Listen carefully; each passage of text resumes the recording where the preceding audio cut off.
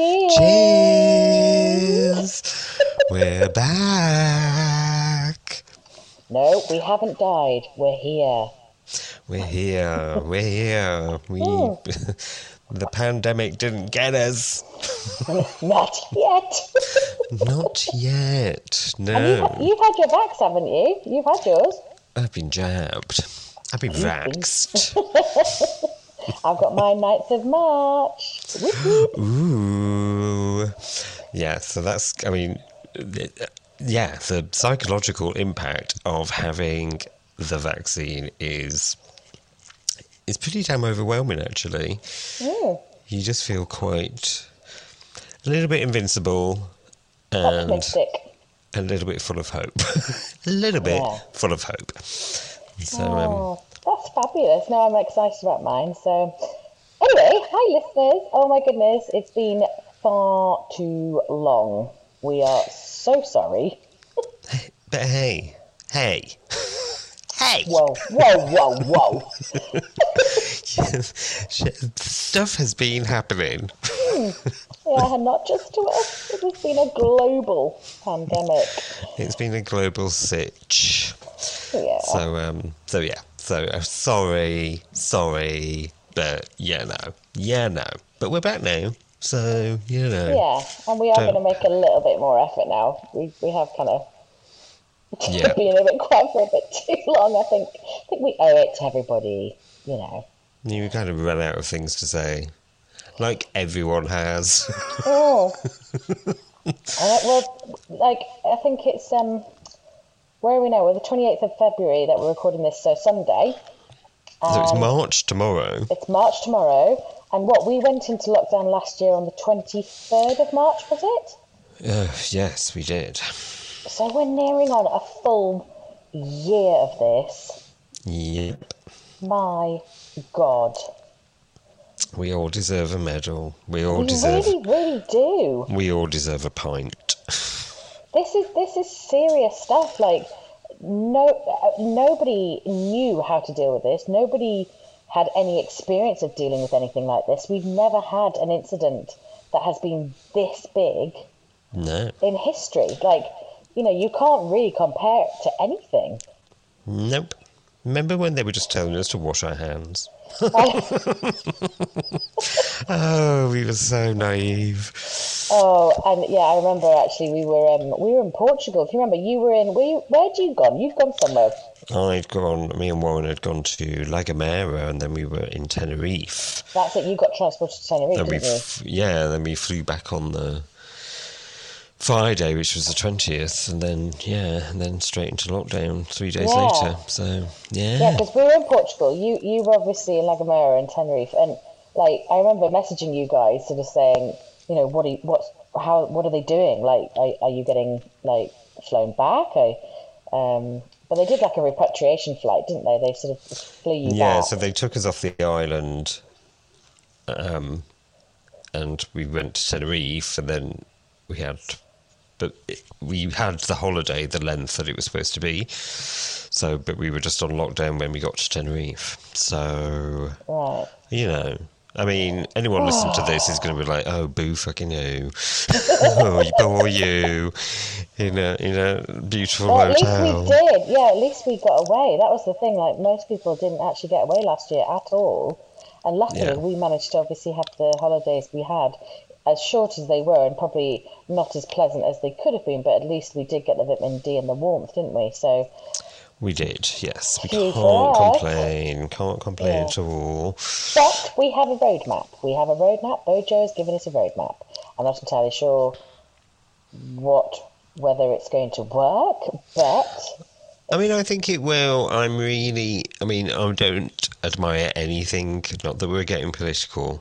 But I don't really admire anything that he's done through this entire situation. But... the one thing I will say is that I really wanted this to be quite cautious, because the last thing, and he said it himself, the last thing we want to do is to go through this again. And it does seem pretty cautious. In fact, there's going to be 5-week gaps between each stage. and it's hopeful, and the numbers are going down like crazy. The vaccine rollout has been, because it's the NHS and not the government, has been extraordinary. We passed 20 million today. Oh, did we? I didn't know that. Wow. So what's that, a third of the population? Yep. Yeah. So, yeah, amazing. So it does feel right, and it feels like if people just, suck it up, deal with it, we will have a good summer. We won't have to go through this again. And I think if you ask pretty much any member of the public, of course we don't want to be in the situation we're in, but my God, let's just suck it up for a little bit longer. The weather's getting nice now. Let's have a good summer. Come on, people. This is the final stretch. Just do what you need to do. And if you are offered a vaccine, for God's sake, take the vaccine. Don't have no time for anti-vaxxers. Okay. No. Oh. Well, I think the key thing for me is that we, like you say, it is a cautious return, but my worry is that people have just been coping in crisis mode for so long, and when you can start to see the finish line, that is when you fall, because you can see the finish line. And I'm just worried that people will run before they think they can walk, and it might all just come crashing down. Maybe I'm being a very big negatron right now, but I mean, you're right, and there are people that haven't followed any of the restrictions of this whole time. We know that. And, I think mentally, emotionally, speaking for myself, have coped quite well during this whole period. Of course, it could have been better, but I think I'm all right. But there are huge amounts of people that are absolutely petrified of this ending, because it fills people with anxiety for huge amounts of different reasons about going back to what we would define as normal. And I think that's fine. I think you're well within your rights to be anxious, because it's been a year. Lots of things that you are used to are going to come to an end, and getting back out into society is going to be really challenging. So, yeah, I completely agree. I think there's plenty of people out there who are going to be super anxious. And I think that the other thing, people have just had they've had to live in a crisis. And one of the news articles I read today was that, like you were saying, the deaths are coming down, the infection rate's coming down, but the requirements on the NHS for mental health are soaring astronomically. People are not going to be able to return, to whatever the new normal is, in the same way they probably could have done if it had lasted, 6 months. People have been in this for so long, and there is so much that, we're going to have to try and help people and support people with. Like you said, you've coped with it relatively well. I haven't. My anxiety has been horrendous. Full-on anxiety, chewing the F out my nails, and full-on, breathing issues and stuff like that. But at the same time, because I've been lucky enough to have gone through therapy to help myself, I've been able to manage it relatively well. But there are some people that I know that are really, really struggling really badly, and I am very concerned for them. And I think, there's certain things that we haven't had to do. Homeschooling, I can't imagine parents having to do with that kind of stuff. If you live on your own. Oh, the isolation must have been insane. I genuinely cannot even empathise, because it just seems such a daunting thing to me, and I cannot be more grateful that I'm with someone and that we've got a family, and we've been able to live in we've got friends. We've had each other, we've had our gin clubs and things like that to do, and we've got families who do want to interact on Zooms. But if you're living on your own, say your family are elderly and don't really know how to work the technology, and it must be awful, like heartbreaking. Yeah. No, it's crazy, but I think as well, like a lot of, you've just started working again. I've been working throughout the whole thing, and I think for a lot of people, and I include myself in this, I do Zooms for work all the time. A day without a Zoom at work is a joyful day. Yeah. But what it means is that having Zooms with friends and family, I don't really want to do it because it feels a bit like work, and it's I find myself making excuses to leave, and the thing with the lockdown is you don't need to leave. There's nothing else to do.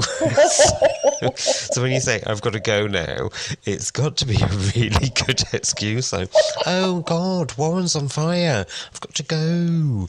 Oh, okay, I'll keep that in mind next time you tell me that something's burning. I'm like, wait, Philip doesn't do the cooking. But you know what I mean, though? It's like, I just don't want to. And I think the thing that's a bit daunting for me, it's not coming out of lockdown or anything like that, but it's re-establishing friendships. Because they've kind of we've all been kind of running in parallel with each other. And it's like, I always have a story to tell. I'm always the guy who will have a story to tell, and it'll be funny and it will be engaging. I don't have that. That's been the real thing for me. I don't have that. I don't have a funny story to tell. I don't have that gift of the gab thing that I used to, because nothing has happened. You know what I mean? And so it's going to be very weird for even little things. Hugging people. People are still going to feel weird about hugging people. You're still going to feel weird about walking right next to somebody on the pavement. It's going to be such a big shift for people. I mean, I can't wait to hug my mum and dad. But they'll probably be quite reluctant to hug me because they're like, they're older and they're more concerned about stuff. So, yeah, it's going to be hopefully it's going to be a great year. Hopefully. But I completely understand that for some people it's going to be very challenging. Yeah, and I think that's the thing as well. It's going to be difficult for some people. Like I'm like you. I can't wait to physically hold someone, like really hug them and kind of like really like sort of either hold their hand or be sort of more tactile. And like you say, there's going to be people who are super nervous and who won't want to do that. So it's kind of like, you're so desperate to do one thing, but you've got to be really, really aware that people are not going to be, so overexcited and hyper like you. You've just got to kind of be very respectful of people and how they're dealing with coming back into the real world. And well, I'm just gonna put it out there now. I'm a hugger. I'm gonna hug you, okay? So if you don't want to hug, you better have some kind of like body bag, all-in-one condom thing on or something. Like one of those, like a hazmat suit. You could just get someone wearing a badge, a hazmat suit versus a badge. I think we'll. Should we produce some badges? I've been watching too much true crime. You have. Just everything's a murder scene to me. Oh, see, I've been getting into my DIY and crafts, you see. This is how sad we're getting, Pip. And I'm just thinking badges. We'll get some badges done. Everybody's saying, just, sorry, I'm not a hugger. We'll just have some little badges. Warning. No. Because my eyesight's not that good, so I'd be like... I'd be close enough for a hug before I read the badge. So, I'd be like, oh. Stuff about that. Whilst hugging them. Like, why are you crying? I've missed you too. We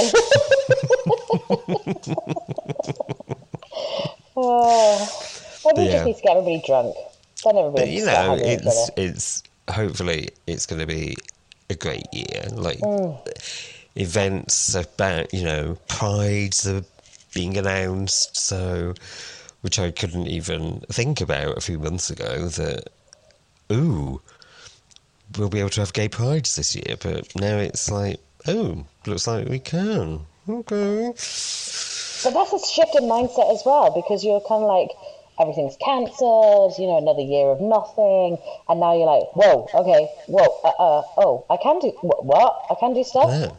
But like, Are you telling me I can?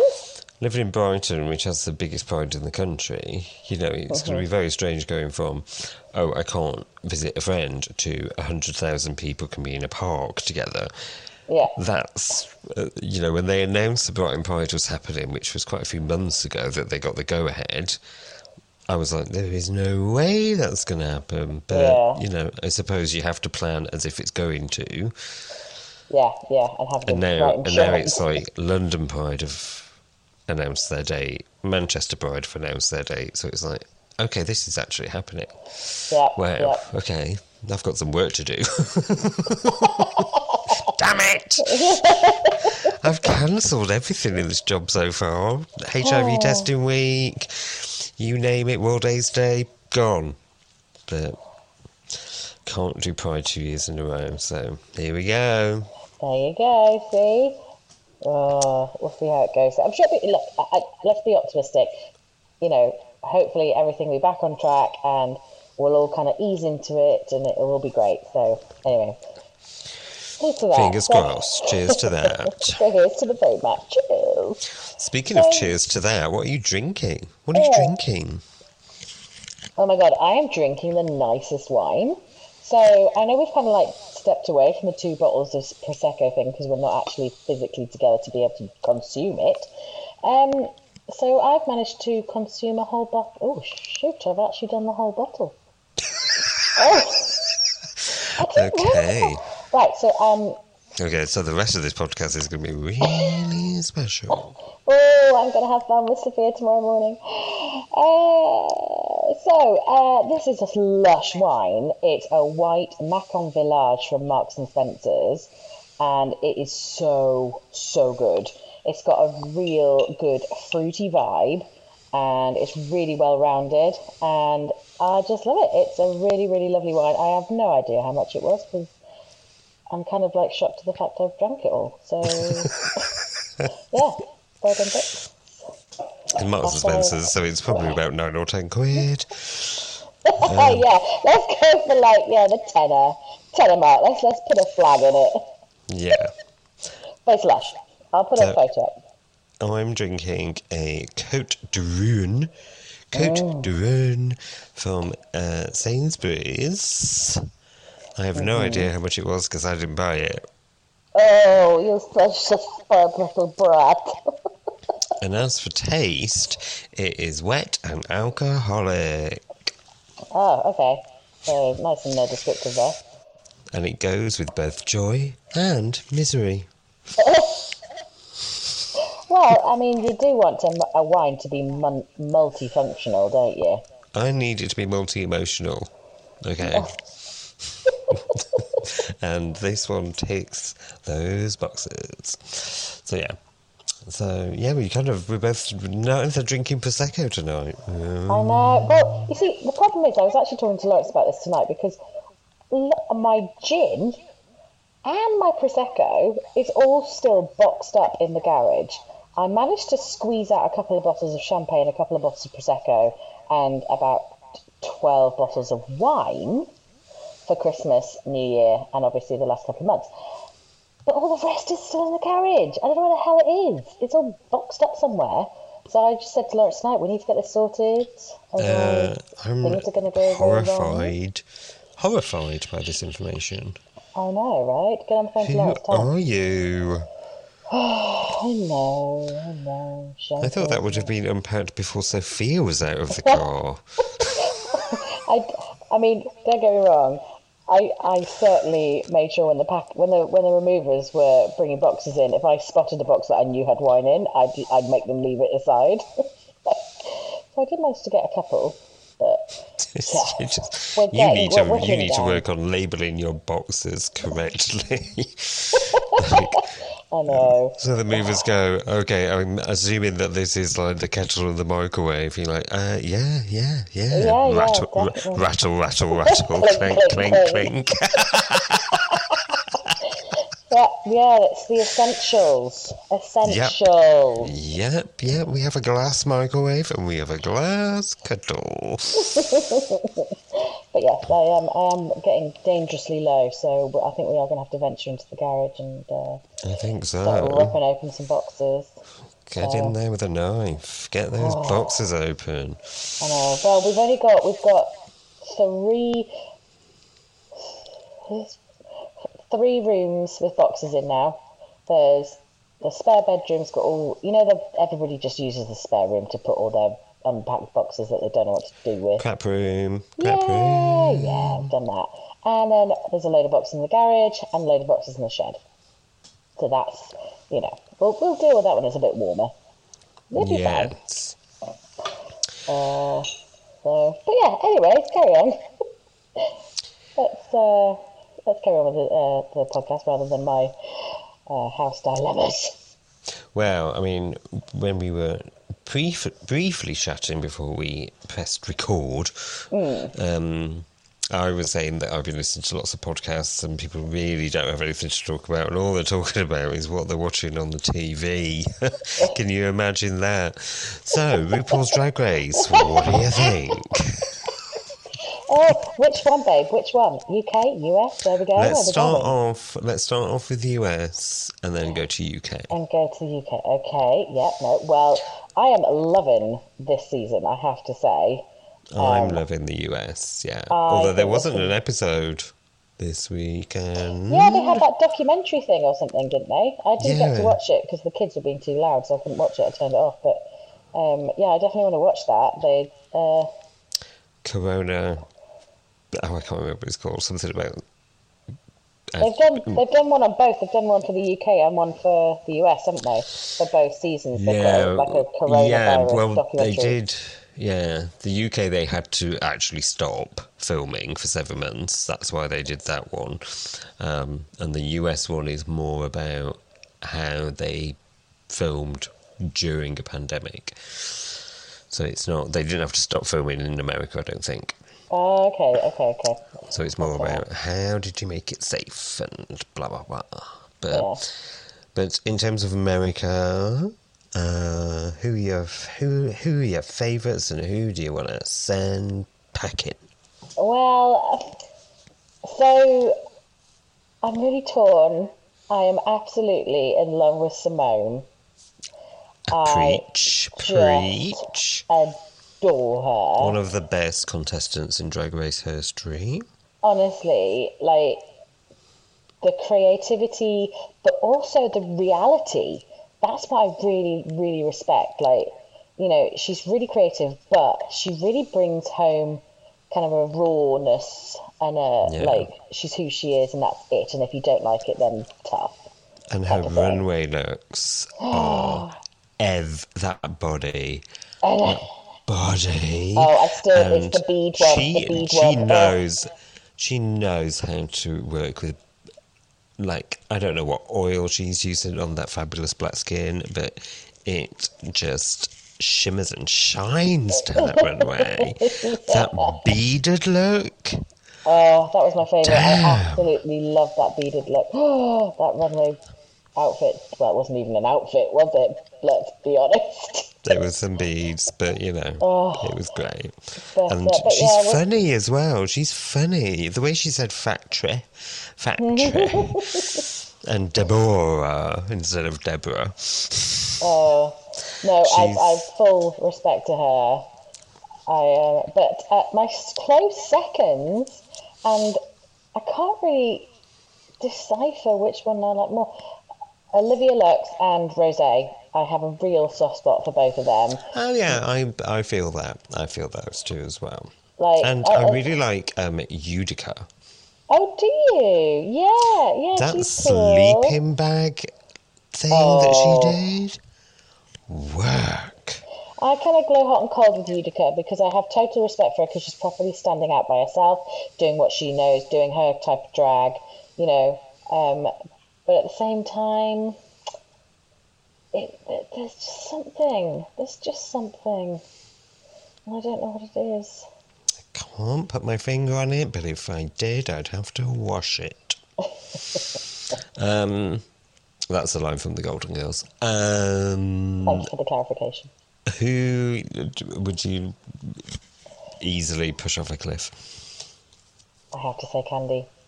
Oh my god, she's so annoying. Like, she needs to go through some sort of personal journey, because I totally appreciate she's young. I totally appreciate that she's doing what she's doing, but she's too angry. She's too fierce. She needs to calm the fuck down.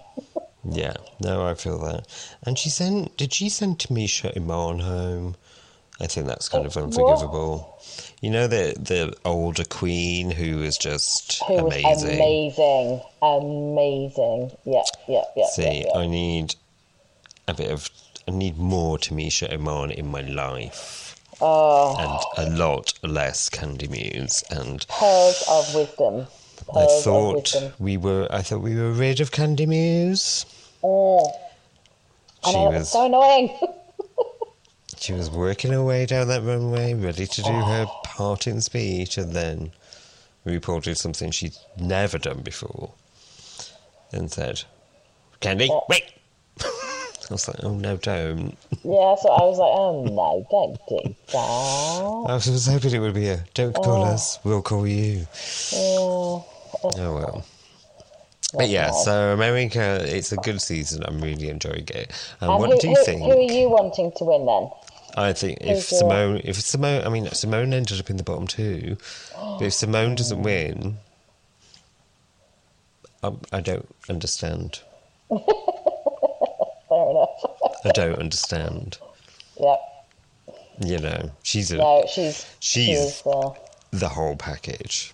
Absolutely. She's funny. The looks are amazing. Every look tells a story. I'm just, yeah, amazing. Don't you feel sorry for Elliot? No, his voice is like nails down a chalkboard. It's just like, I can get the voice. It's really nasal. He's just, everybody's had it in for him. I just feel sorry for him. I mean, he's not the greatest, but No, but he just got one of those faces that I want to slap. So. Okay. Well, moving on to the UK then, shall we?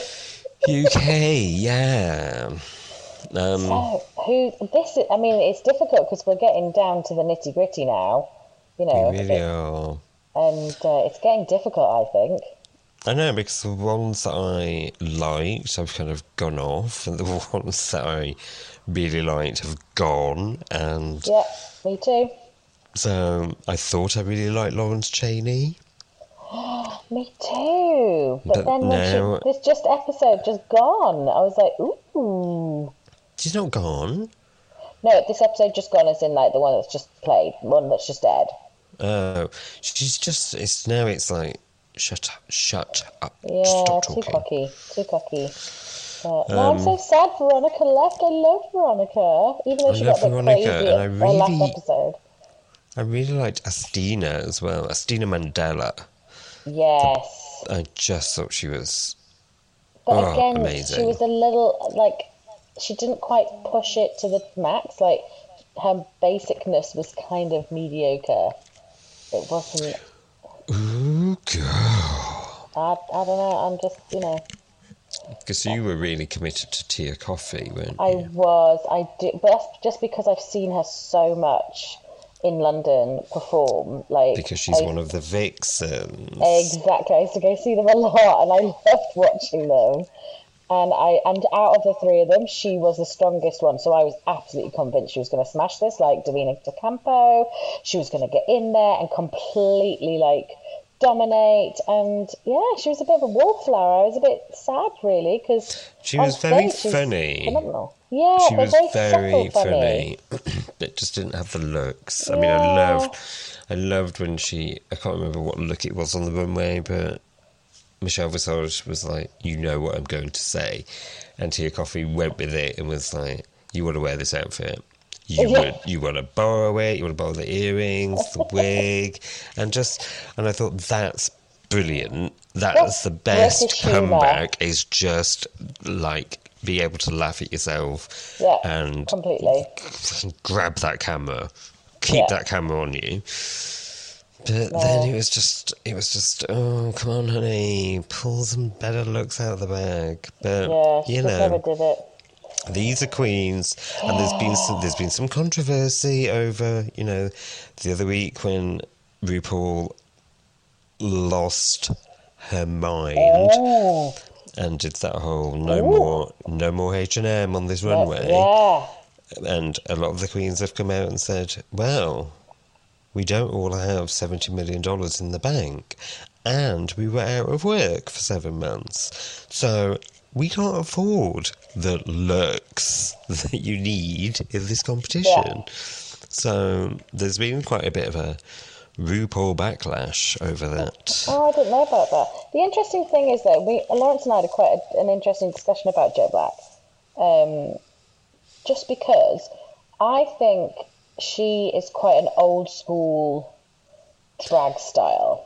Yeah, very, You know, she's Sunset very, Boulevard, Gloria Swanson. yeah, and very dry British sort of sarky humour, very kind of bitchy and miserable, and you know that sort of to me is a style of drag that's iconic with the British drag scene, and I kind of feel they didn't give that a chance, and it's kind of all this new drag scene sort of, you know, it's all look queens and all like dancing, singing, let's all do death drops type of stuff. There's not really an appreciation for where it's come from. It's like I would put Joe Black in with like the Myra Dubois and people like that. Like you'd put them all. Well, it's like, I mean, into a certain I don't know style. if we're repeating ourselves, but I have a very specific opinion of Drag Race UK specifically. I think American drag is very different, and Yeah. they do death drops and lip syncing, but in the UK, I think it's RuPaul's Drag Race UK is not a representation of UK drag, because there are some queens in this competition who they would not. My idea of a good drag queen is someone like Myra Dubois, who is able to stand on stage at the Vauxhall Tavern, which is a great venue, but can be a very rough venue, and be able to control a bar full of people, 300, 400, 500 people, get them all to shut up.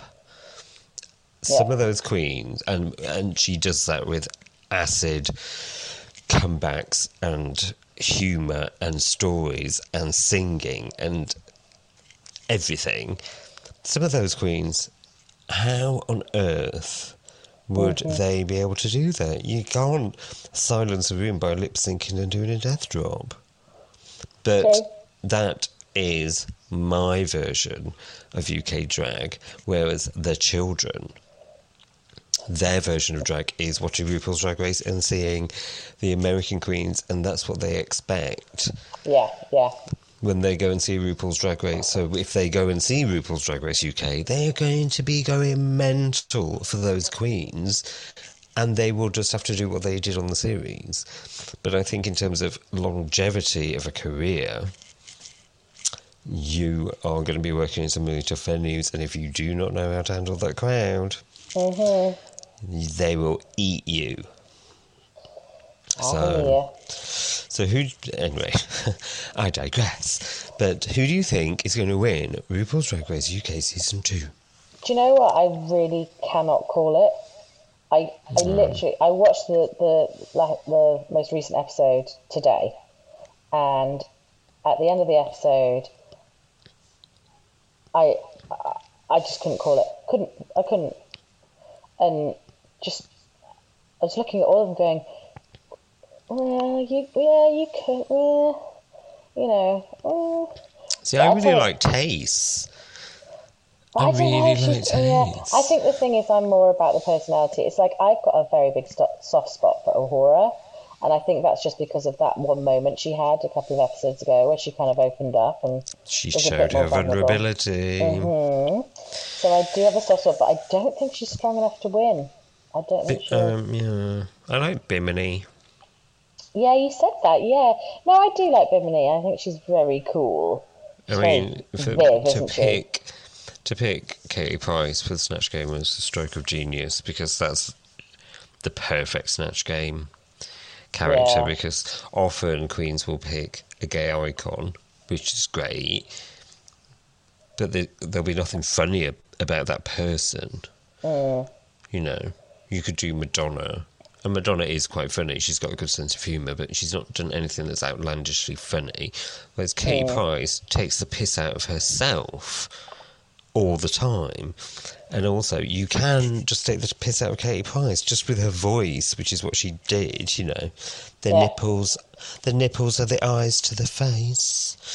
You know, it was one of the best Snatch Game choices ever. It was officially. She was pretty good. Good. But then, so I think that's just also because some of the characters are really weak. It wasn't filled with a host of amazingly strong, you know, impersonations. That's what the other thing I think. No, you should come prepared for these. That's what I don't get. I'm like, girl, you know you have to sew. You know you have to bring it. You know you have to read. I'm like, when the library's open, prep. For fuck's sake, prep. I know. And they had a 7-month gap. Oh, honestly, these people. Anyway, right, stop. So okay, so are you Bimini for the win? I hope Bimini wins. I think she deserves it. Oh, okay. That's nice of you. Very kind. Yeah. So, moving on from fabulous TV show to fabulous TV show, I thought it would be really, really important for us to talk about something that is close to both of us because it's pretty much how our friendship started. Is that Kirsty and Phil's Love It or List It? Don't tell everybody our secrets.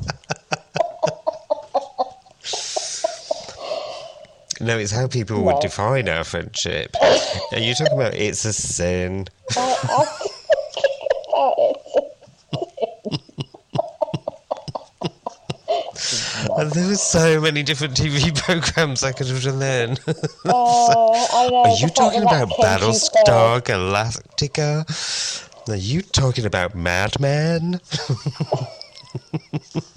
Yeah, we'll let you keep going all night. Mm-hmm. No, it's a sin, obviously. It has taken over my life, personally and professionally, over the last 5 weeks. Yeah, what an outstanding piece of TV gold. That, I think, was so influential, and it has made such an impact on, you know, in terms of sort of when we're all in lockdown, it's been a really, really powerful TV show, just generally, just overall. But for the UK, obviously, this is the first time the HIV epidemic, or the AIDS epidemic, whichever way you want to refer to it as, has been really, really addressed in a TV series.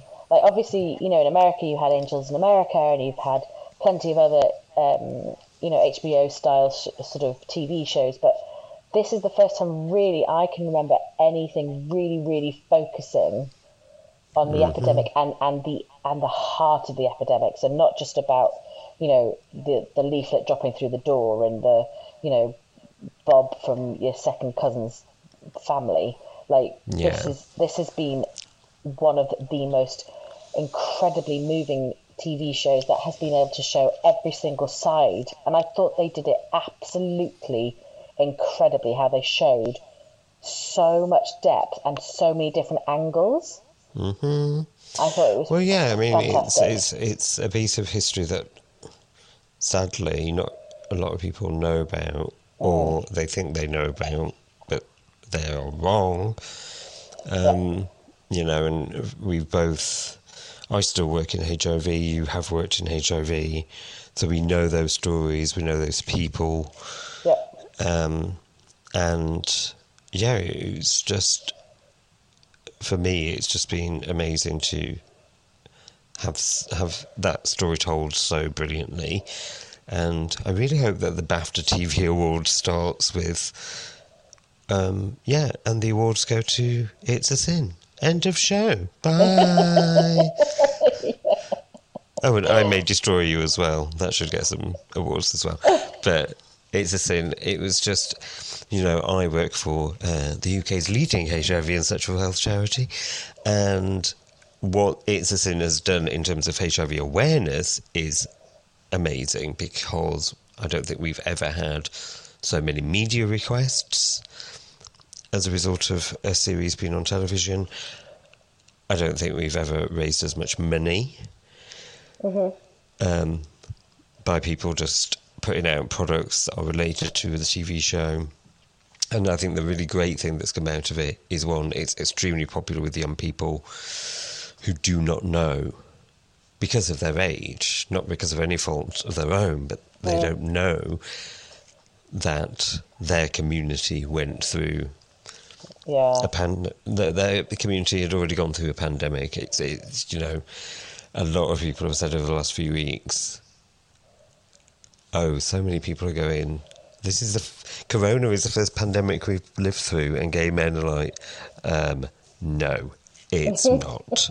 We did this, and we survived it, so we might be able to give you some tips.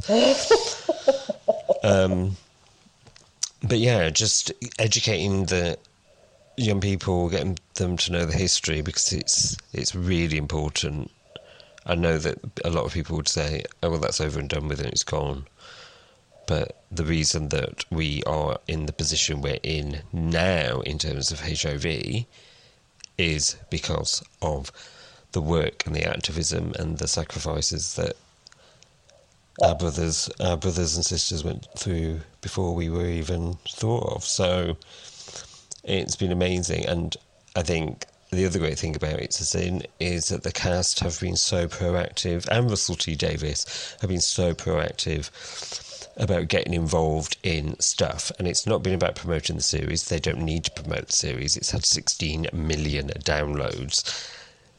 They've been involved in conversations about HIV and conversations about what it was like then, but more importantly, what it's like now. Because if you just watched It's a Sin and thought, oh, that's the way it was and the way it is, it's really important to get the message across that things have changed. And it's really helped for me, in a completely selfish reason, that I've been doing HIV awareness training pretty much consistently since September last year, and it's been so helpful to kind of just get the message across, because you should always in HIV awareness training talk about the past and the history and where this all began, because a lot of the stigma and discrimination about HIV that's around now is based on what was happening then. So just to be able to say to people on the training, if you could maybe watch It's a Sin before the first module, then you'd save me a lot of breath. True. Yeah, that's fair enough. Yeah, no, I can get that. I think that the show itself has been amazing, and if I'm saying that it's multifaceted, you haven't just got the actual, the epidemic. You've got, the oppression. You've got the homophobia in there. You've got, the family dynamics and all the ways that gay men had to live their lives.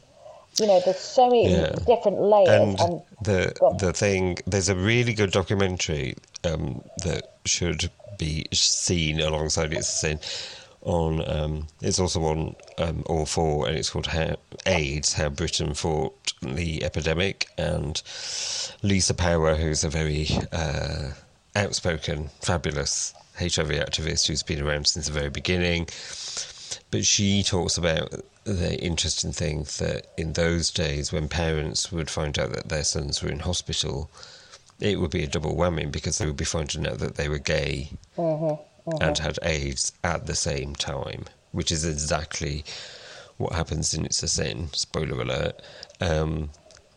It's not going to end well, people. So, spoiler alert. But just that in itself, you're having to come out and also tell Oh, I'm gay and I'm dying. Yeah, I Gee, mean, and you're 23 years old. My it God. just, yeah, I can't even imagine it. I think that, the bravery and the mental torture you had to go through of living your life and not being able to be who you are must have been. Yeah, I just can't even. I can't go there. But you know what? The one thing that I've really loved to come out of it as well is the hashtag Be More Jill. Be more Jill, Isn't that because, amazing? well, yeah, I mean, women were extremely important in the HIV epidemic in terms of, I mean, any gay man always has an amazing female best friend. I mean, I've yet to find mine, but So thanks everybody. Thanks for the show, and this will be the last episode that you ever hear of again. So yeah, great. Fuck you. jokes, of course. No, but I mean, the character of Jill, played by Lydia West. I know her name. She's great. But yeah, those women were around and they did so much. Advocating and campaigning and supporting and befriending, and yeah, we need to realise and celebrate our Jills and our But I think it's Vixens. and a Vixen, obviously. But I think it's more than just women. I think it transcends gender. It's completely about Oh, how. I think for gay men, there's something about female friendship. But don't you think that just to be more Jill, the fact that she stood up as a person, like, not even as a woman, she stood up Yeah, and refused to let it go, and she was there for them, whatever. And even when they refused, they were in denial or they refused to believe about it, she kept on doing what she believed was right as a friend. So to me, I totally get what you mean about like having the best friends, but to me, this it transcends gender. It's all about yeah. just being more Jill, being more like the caring friend every friend should be, the way you should be as a friend. Because, apparently I was reading the other day, because there was 5 episodes, wasn't it? It was supposed to be 6, but they didn't have the funding to do the 6th Oh episode. no, And the 6th really? episode apparently was going forward in time, and Jill was working in mental health and sexual health. That's Still, what I like said to you. I said to you they should have done that. years later, and I think the other storyline was that Roscoe, Mm. the black guy, That guy, yeah, yeah. he in the story he become HIV positive, but years later. Lives through, And yeah. it was something about that as well, that he'd lived through that whole epidemic and thought, phew, got through that, life's a good one, and then became HIV positive in his 40s or 50s, which happens a lot as well. It's kind of like dodge the bullet syndrome. But yeah, they just, I mean, now the executives at Channel 4 were like, we didn't have the money to do the final episode. Okay. Yeah. But, I mean, it's been great for HIV awareness. It's been great. I've done, it's the last day of February today. I've done 2 university talks this month about LGBT History Month, specifically focused on HIV, and it's been a really useful Yeah, just a really good thing talking to point. refer to, because you can talk about it until you're blue in the face, but people don't get it. They don't get how horrific it was. And so it's really great that someone has put it on film in not an American schmaltzy Yeah, yeah, yeah. way. Like, it's how it really was. Like, people on their own in wards, and people, like, nurses refusing to give them their food, or having to shove the tray under the door and all that kind of stuff, Yeah.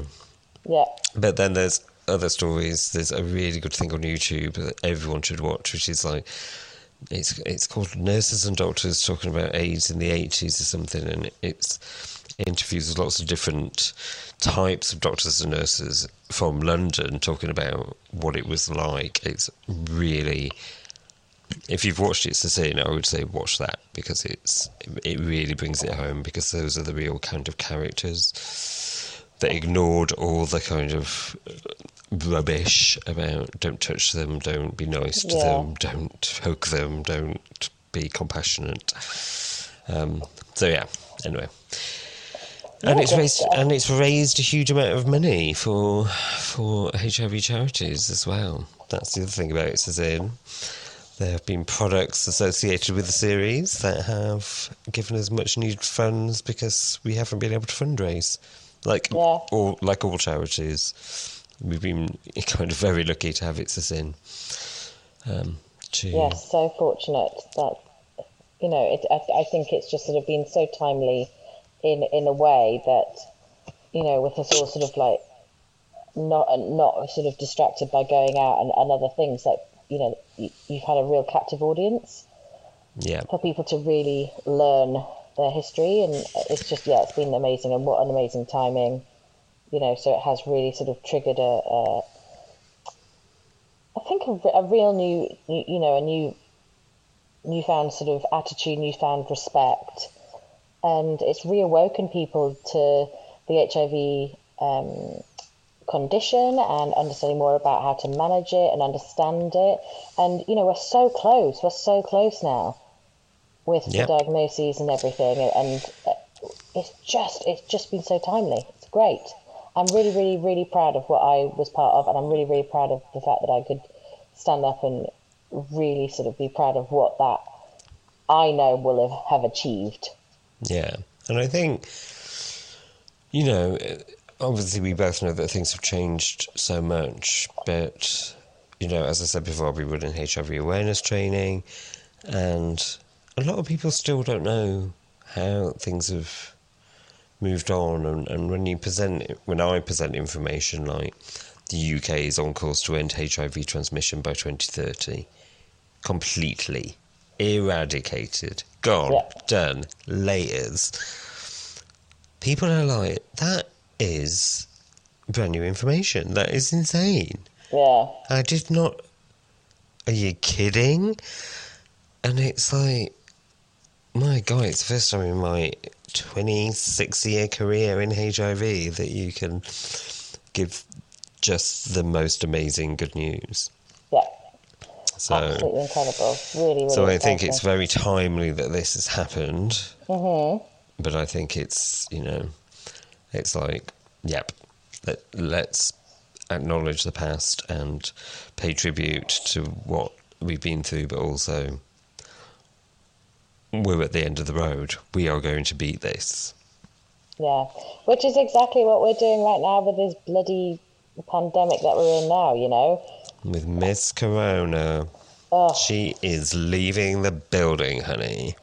Well, I think the problem is she's going to hang around. We just have to know how to avoid her. She's going to hang around, and she's going to have different friends.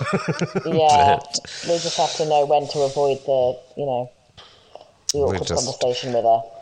We'll just move tables. Yeah, move along. Do you have a table on the other side of the bar? She's giving me funny looks. Yeah, but, you know, we've all had to cope with it in the way that we've coped with it, and I think we all need to really step back and just realise for the past year we have all been living in crisis survival mode. It has been beyond anything that you could call normal, and, you know, everybody's mental well-being has taken a hit. It doesn't matter how strong you think you are, everybody would have been affected in one way or another, whether it's by someone else or personally. And it's just so important for everybody, I think, to really reflect on what they've gone through and how they've survived it, and not looking at, you know, the present or the future going, I don't know if I've got the strength to do this, but actually just quickly looking back and realising, you've done a 12-monther. You have done so much. You have survived. How strong are you? You know? Yeah. And whatever it is that's helping, just keep doing it. Just keep doing it. If it's listening to a podcast a week, if it's putting on some really great 80s tunes, if it's, you know, going for a walk, going for a run, if it's having a Zoom, Like, keep doing it. just keep it. A few more months, babes. A few more months. Yep. We can do this. We can do this. Or maybe if people don't have those kind of options, every weekday lunchtime. 1 till 2. Segue. That was an immensely immaculate segue tip. Seriously. I loved it. Seriously, how Claudia Winkleman got that job at Radio 2 and I'm still sat here, I do not know. But yeah, what could people do, Vix, if they were stuck for an hour of a lunchtime, Monday to Friday? What could they do? If you were needing a break in your workday from... Why have I gone American?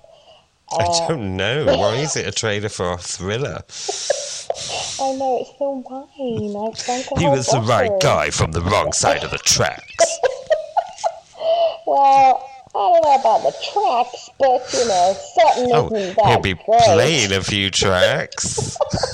So, Lawrence has started a lunchtime live stream session, Monday to Friday, 1 till 2. And oh my God, I have no choice. I have to listen to it every day.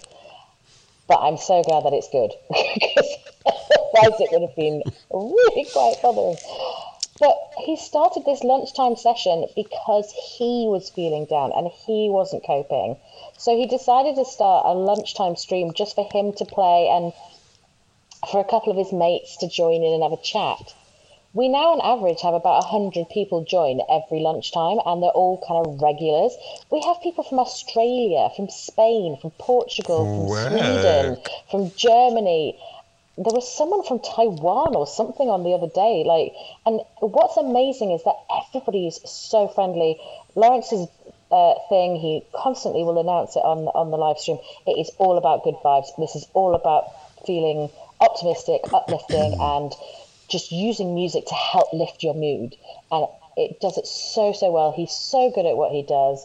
He's got a great setup in our spare room, and he's brilliant. The Mondays are my favourite day because it's disco, funk and soul. Ooh. So that is my day, and you'll hear me a lot going, yes, on the chat, because they're all my favourite songs. And it's the perfect time. It's lunchtime. It's like he's serving up some sausages because he's bashing out those bangers. Oh, check you. You sound like Doc One. I really love those bangers. Oh my God. But yeah, honestly, I can't, I know I'm biased. He's my fiance, but I cannot recommend it enough. And I even got all my directors and all my exec team listening to him last week, and all of them messaged me saying, I haven't been anywhere near a nightclub in over 20 years, but that was the most amazing hour. It just refreshed me. And I just think that people don't realise how powerful music can be. And he's brilliant. It's really, really good. And they're all available on Mixcloud for you to listen to, because he uploads them after a session. So he's got the last couple of months worth of sessions up there if you fancy. So how do people find these mixes and the lunchtime sessions? Well, thank you for asking, Philip. That was a great question. That's okay. Thanks. So he is on Twitch, which is a very new platform. You need to get some cream for that. Yeah, not quite something you and I know about. But so he's on Twitch and he's on Mixcloud. And if you just search Lawrence Friend, he'll come up. And 1 till 2. He's normally, to be honest, without sounding too cocky, he's normally in the trending list. So on the lunchtime when he does play, if you go into trending, he normally is at the top. So definite recommendation. But it definitely helps with my anxiety and mental well-being. It's just good. He plays loads of old school tracks and a couple of things where you're just like, oh my God, I remember this one, and it takes you straight back to being with friends, having fun, and it's just a great feeling, a really, really, really great nostalgia feeling. So we'll be back in clubs soon. I don't know, are we too old? Are we too old for clubs? Are we? No. We've got the Mighty Hoopla in September. Bring it on. No, we haven't got our tickets. We'll get them. It's fine. Okay, fine. All right. It's okay. We'll sort it. It's fine. Oh my God, so we've got London Pride. We're going to see Cheryl Cole. Obviously, I totally want to see her. I'm just... Okay, right, we're going to do it. It's fine. Sorry, I've had too much wine now, haven't I? No, all right, Sarah Milligan. Can you not call us Rosie? I'd rather be Rosie than Sarah. Oh dear. Okay, we're coming to an end now. Yeah, I think we should, let's wrap this baby up, shall we?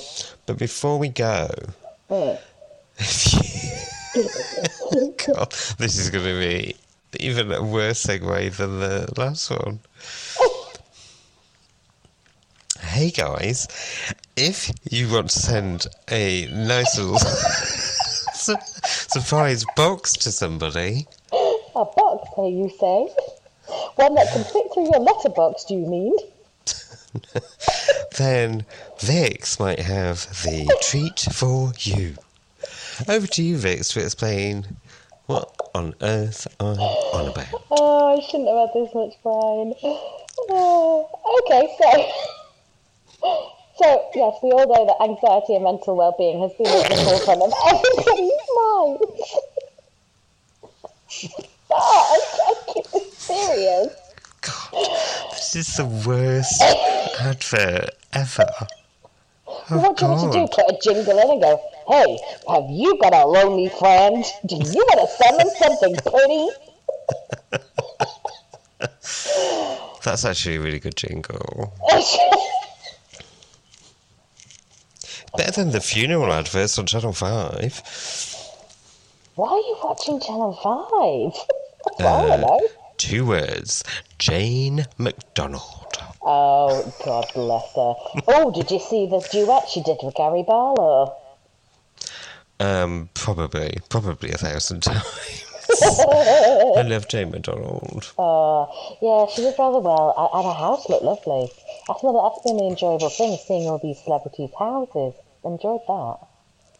Anyway, so Vix from Two Bottles in Podcast has started up a new small startup business, if you please. Yeah, and what she's doing is she's making up some boxes.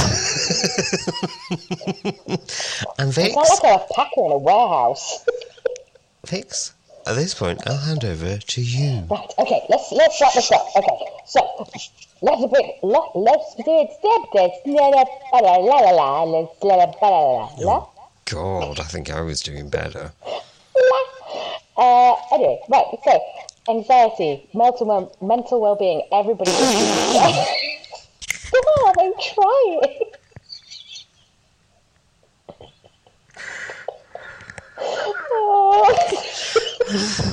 So, okay.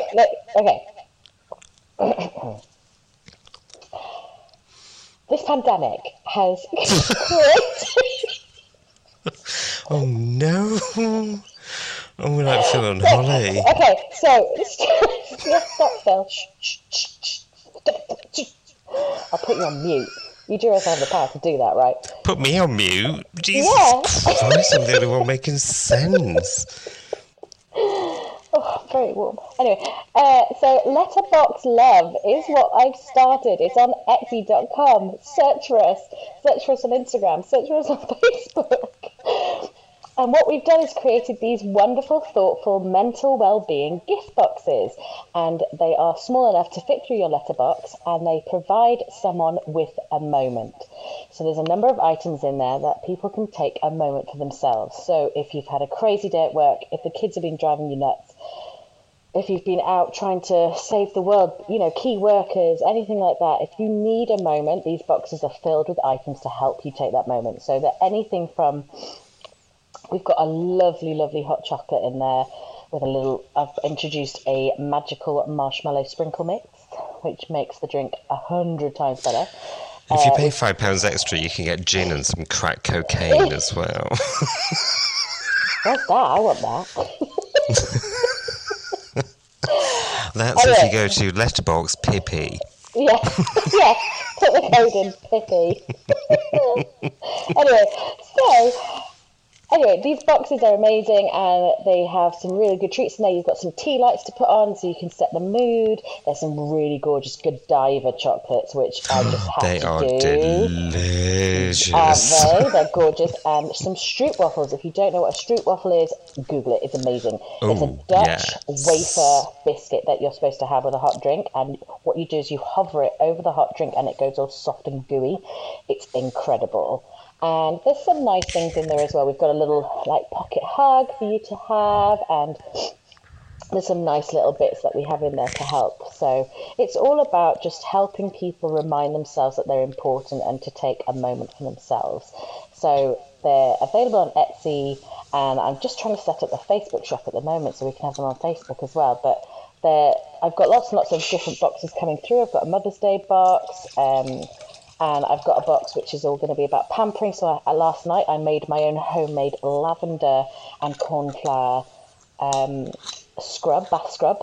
So it's all kind of organic, and it's just really, really important to me to try and help people realise that they just need to take a moment for themselves when we're going through such a stressful and really, really hard time. And I think a lot of people are forgetting that because they're just focusing on other people, where it's, whether it's their friends or their family or their job, they're forgetting about themselves. So the Letterbox Love stuff started with that in mind. And yeah, I'm really proud of it, and hopefully it'll help a few people feel a bit better. And if people want to follow you on social media, where would they go to? So Facebook and Insta, we are at Letterbox LV, and you'll be able to find us there. And I have a code for everybody. Oh, it better be /Pippi. No. Okay. No.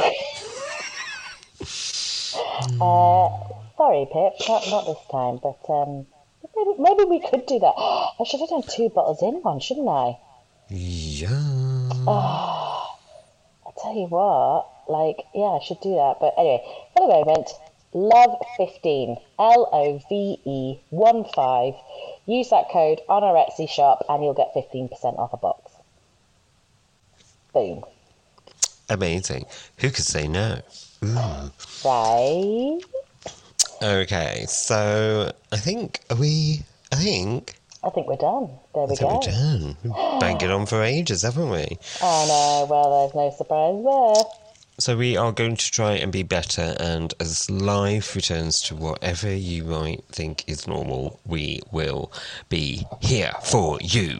So yeah, thank you for tuning in. Sorry for the gap, but hey, don't hate the player, hate the game.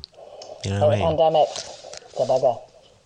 So, yeah, if you enjoyed it, like us, share us, review us, 5 stars, anything less, don't bother. DM us if it's anything else. If there's anything that you would like us to discuss on Two Balls In, you can follow us on Instagram and Twitter and Facebook at Two Balls In. And, yeah, we'll be back next month. Yeah, cross fingers. And we'll see where we are with our Easter Mother's Day special. Where we talk about all things Jesus and mothers. Okay, but yeah, I didn't know about that. Okay. Someone take the wine away. Sure. Okay, I think it might be worth us closing this down now. Okay, well, thanks everybody, and as Pip says, follow us, love us, and share us, and we'll speak to you next time. Yay! Bye! Bye!